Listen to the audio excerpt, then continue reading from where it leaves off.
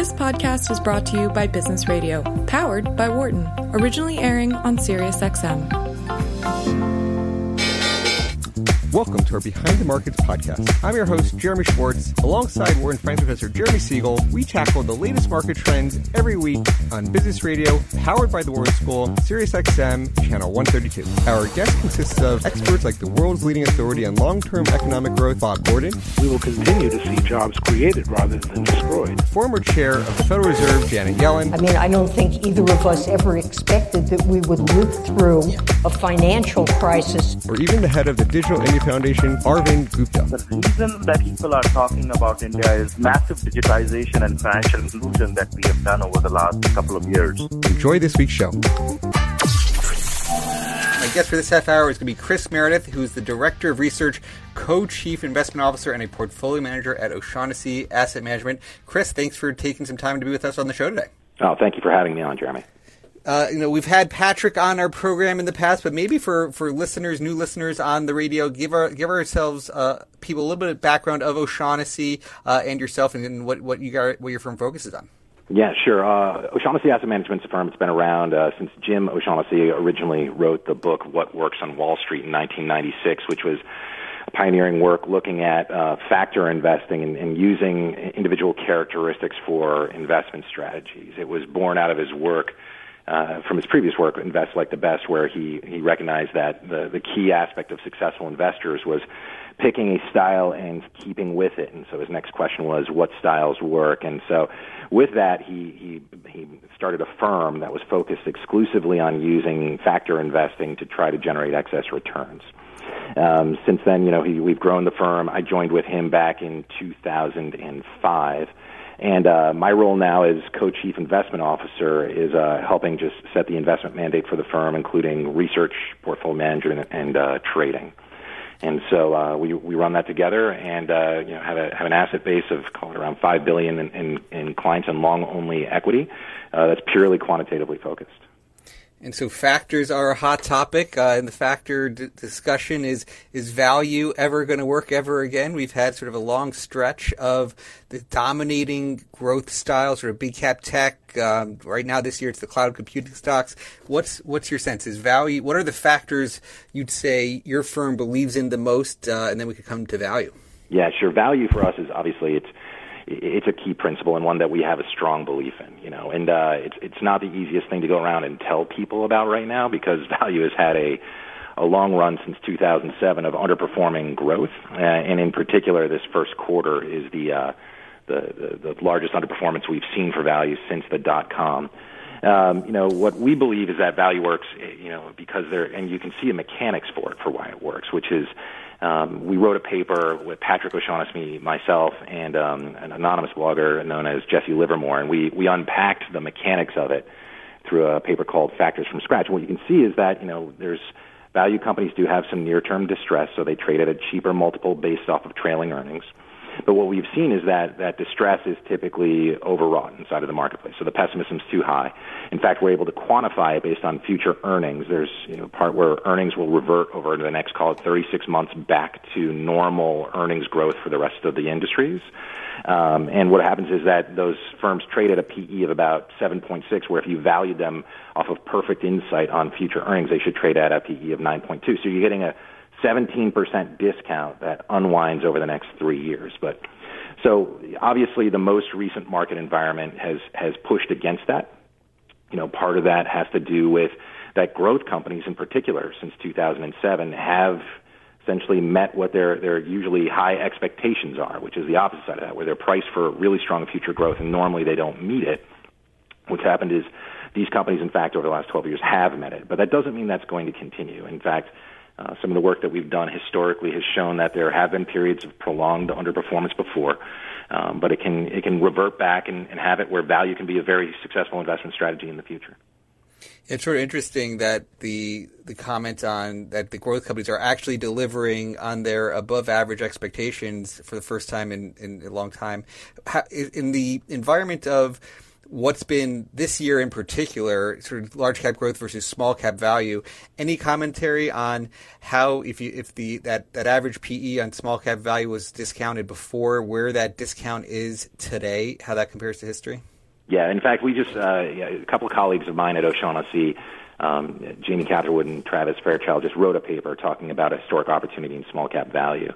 So what's happened is, I talk about this mean reversion where there's distress on companies, and then there's, call it a rebound effect that can happen as that distress gets through revaluation of the multiples goes back to normal. What we've seen in this part, first of all, there's two stories to the first quarter. One was that January growth companies continued to rocket along, and that was one where we were looking at this, and we had already thought that the growth side was overpriced, and I can talk more about that before that came in. But then, obviously, COVID-19 hit, and we saw value just get penalized even more on the way down. So on the way up, when the market's going up, value underperformed with large growth, increasing the expectations, and then on the way down in the recession, the expectations of the recession from COVID-19 got baked in, value got penalized more. Part of that is that value companies have more in their near-term earnings just on their valuation based versus growth companies where they're priced off of whatever the future growth is and have more in their terminal value if you're doing a DCF analysis.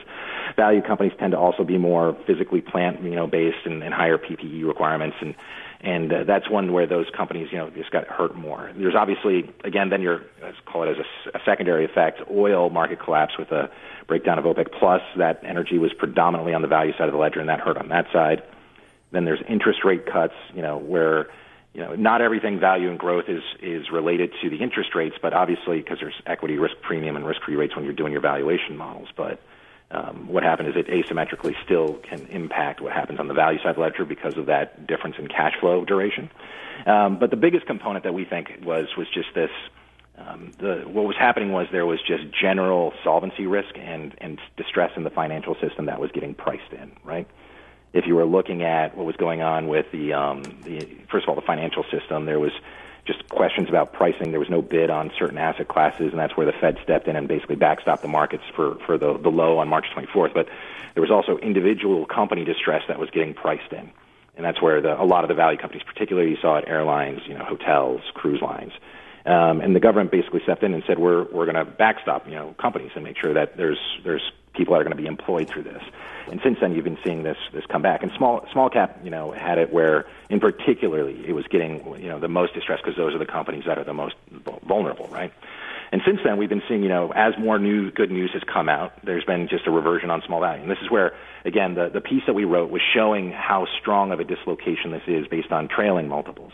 What's interesting is because what's getting priced in is kind of like this V shape where, yes, there's going to be a knockout of, call it earnings in the next 12 months. You're getting, you posted something on Twitter about, how small cap looks the most overvalued in history because of the next 12 months. But the truth is, like, the next 12 months are just a small component of the overall value. If the company's a going concern, there's an opportunity here that you're going to be able to get in a company at a really attractive valuation. And you're seeing that even today. So what happened today is the employment numbers obviously were a surprise on the upside. And, if you look at Coifin and their gap between, small cap value versus large growth, it's showing small cap value up like 6.1% today versus 2.1% for large growth. So there's just tremendous split between what's going on inside of small value and large growth. Yeah, I've got that Coifin monitor. I myself have been moving there. I sort of put on Twitter also that who knew all I had to do was invite you for a radio show for small value to start working again. So we'll have to do this again. Yeah, if I had that lever, I would have pulled it a long time ago. No, it's fascinating. I mean, it's sort of, you got this new pandemic factor that is, the shutdown is cloud computing, and you got the opening is small value. It sort of completely reverses on signs of the reopening. So interesting on that. So do you have, in this historic opportunity conclusion, I mean, if you were to boil it down to like a bottom line number, like how undervalued do you think small cap value is compared to its history? Is there a number, or is it just? Well, the numbers are when we look at the valuations. I mean, it's in the tail end, right? So, if you depending on what you're looking at, right? So, if you're looking at the multiples. And, there's been multiple people out there, Cliff Assis from AQR, talking about multiples and how attractive they are within the small cap space and trying to use those as timing.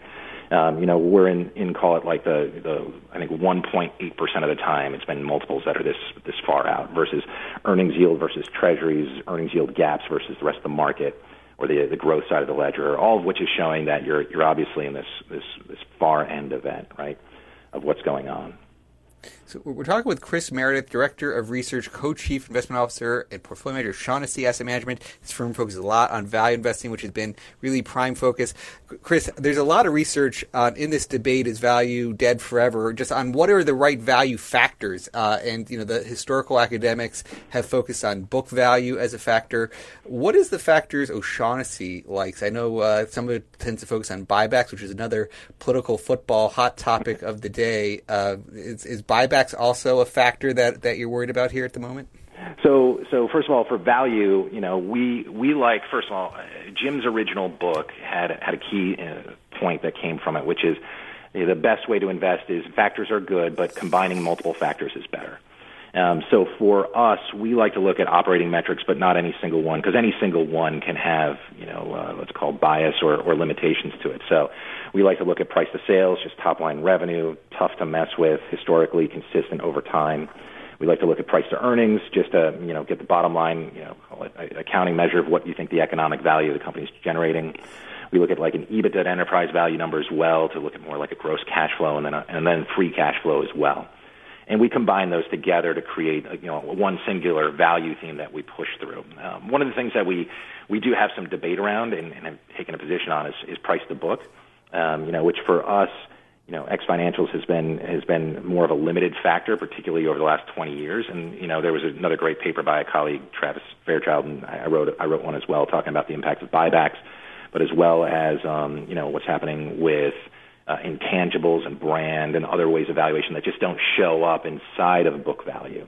And so what we've seen is that, while price to book can be effective, it's noisy compared to some of the other metrics that are out there.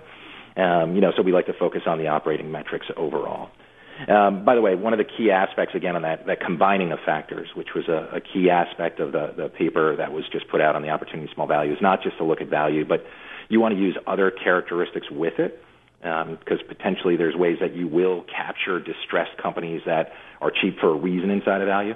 So we like combining it with other characteristics, like particularly momentum right now, right? So if you think about momentum as a way to keep you out of areas that are structurally impaired, particularly like energy, there's a good way that you can use that and combine it as a filtering mechanism to say, okay, buy cheap, but not companies that are priced for a limited time on this in the market.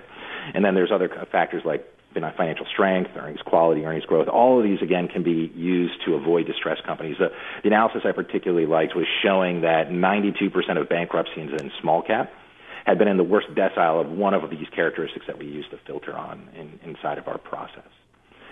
For your question about buybacks, we believe strongly in it. We think that it is, a signal. Whereas, there is, again, a political question. The question is, are companies essentially cannibalizing their future growth by returning capital to shareholders through share repurchases? Is it a mechanism for having just CEOs basically try to bump up their EPS in order to achieve their own options goals, et cetera? And we take the other side of that. We believe that these are companies that are trading at a valuation that is below what's the average in the marketplace. We can see that inside of the numbers. They have better earnings quality. They have stronger free cash flow. They are still investing in their companies. And we have done the analysis in a piece called Buyback Bulls and Bears, showing as well is that these are not, there's no change in compensation between CEOs of these companies versus CEOs that aren't buying back their shares and, show through the mechanics of how difficult it is to bump EPS through share repurchases. All of this comes back to have us think that what we're seeing is that the companies that are repurchasing shares, on average, these are companies that are just being good stewards of capital. They're looking around in the marketplace, and rather than investing in, call it a negative ROI, negative growth for investing inside their firm, they're saying, you know what, we've used the capital we can to grow, and let's return the rest of it, particularly because, cash is a dead asset. There's no benefit from keeping it in the sense of, you're not going to earn interest on it. So right now in this environment, so let's just give it back to the shareholders. Yeah, and I remember years ago, you guys had sort of the high conviction buybacks piece that talked about the more buybacks you do, the more, 5% plus or something, I'm recalling, was one of the strong signals on things being undervalued. The cash on the balance sheets is right now, you could say, I think actually one of the hallmarks is Japan, who's been known as having really deflated ROEs, but the cash on the balance sheet is proving well during the pandemic. It seems like maybe they were thoughtful ahead of the time. Yeah, that's the hard part, which is trying to foresee an event like COVID-19, which is hindsight is obviously going to look and say, yeah, of course we should have spotted it, but it's incredibly difficult to anticipate that something like this, where you're going to see just the fastest bear market ever. And, the unemployment chart is going to look highly skewed to this time period for the foreseeable future. So maybe let's pivot the conversation a little bit. So we've talked about historic opportunity and small value. When you think about the firm that you guys are focused on, one of the big things O'Shaughnessy has been working on is sort of a separate management account oriented business, but now you have a new platform way of trying to think about how you're working with clients. You want to talk a little bit about your new Canvas platform and what your goal is, how you see that serving the investor community? Yeah, absolutely. So, I gave a little bit of the history of O'Shaughnessy, and just understanding the components we have in place, which is, we're factor expertise that we've built up over years of knowledge, starting with Jim and myself and other researchers on the team, and building infrastructure around that, and just as a call it a research engine. We do have a separate account platform, so the predominant part of our business, sub-advised or otherwise, is through separate accounts, and so we've built up also a ton of infrastructure around managing those separate accounts, so you can do it scalably with a really small footprint of staff. And then the other aspect, which is that technologically we have a philosophy in-house of building versus buying, where we have been, strong technological capabilities that sits alongside the investment team that have the ability to, customize and build solutions so we're able to implement our investment views in the right way. Now, what's interesting is, Patrick became CEO 2 years ago, and, he was evaluating all the asset pieces that we had in place and having discussions with clients. And what became really apparent to him was that we take all of this investing knowledge and all of these capabilities, and then what we do is we bundle them up into single products. It's one single point on the risk-return spectrum for our ideas in an area like large value or small value, right? And what happens is those strategies are engineered, and particularly in a risk profile that plainly was Jim O'Shaughnessy's when he first built the products, which is an extremely long time horizon. I've never met an investor that has as long of a time horizon as he has, which is, he's always thinking about 20, 30, 50 years for what can happen with his investments. So the idea was, how can we turn this inside out? Rather than having these small access points to the firm, how can we make it a broader access point? And part of this is developing a way for the advisor community essentially to come to us and say, I would like access to your ideas, but I would like to do it at this point on the risk-return spectrum. And so what we've been able to do is create an investment platform that gives them access to that. And they are able to engineer solutions that match what their business is, right? And now the interesting part of this, first of all, is one, we have the way that we're doing this is we're blending our very return-focused active strategies, factor strategies, with a passive component. We engineered with it we've always had that separate account platform where it's tax managing accounts. So we built a tax loss harvesting algorithm comparable to any in the industry that's out there, the other solutions, and have that where it's able to create tax loss harvesting benefits, tax alpha on the passive side of the ledger. So we pair those together. We are also have built expertise in ESG solutions, have built out 32 custom themes of different ways that people want to look at putting, socially responsible themes into their portfolios.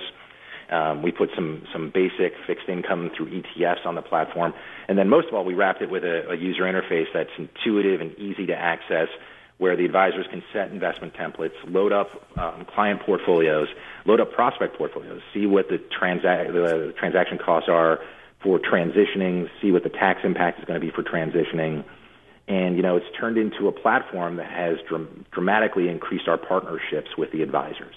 It's one where we feel like instead of offering a product, we're offering them a comprehensive solution for what their investment needs are. And the parts for this are there's real benefit to them where, they are, a lot of the times the advisors are building their investment models and then figuring out how to figure out the manager selection to put into those models and putting the pieces together. And we're offering a solution that allows for us to manage all those pieces so they can and help with their business model and help scale what's going on with their investment solutions. In terms of, as you see that, I mean, I understand it to be a limited group of people working with today, but that you'll probably be opening it up to a much broader set, if not already. Any thoughts on where that goes for your firm? Yeah, Patrick, first of all, the benefit of Patrick doing his podcast is he has, made connections with all kinds of people in technology, and other people that are entrepreneurs and figuring out their firms. And he's come back with some incredibly insightful strategic ideas. And the one is we get our first small cohort of advisors that we want to work with, and then we help them as much as possible.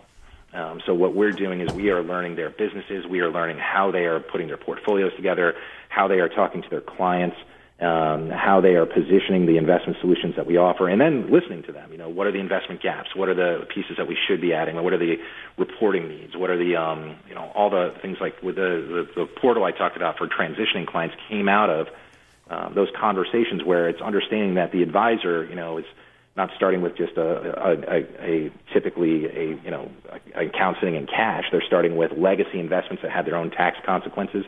So how do we structurally optimize around those embedded gains in order to get to as quickly as possible, what they see as the investment solution?